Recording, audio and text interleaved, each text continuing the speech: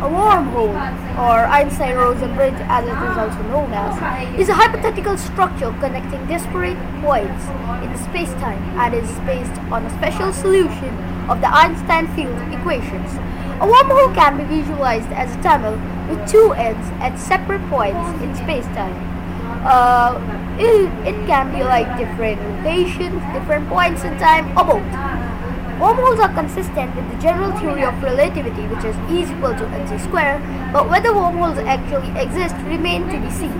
Many scientists postulate that wormholes are merely projection of the fourth spatial dimension, analogous to how a two-dimensional being could experience only a part of a three-dimensional object.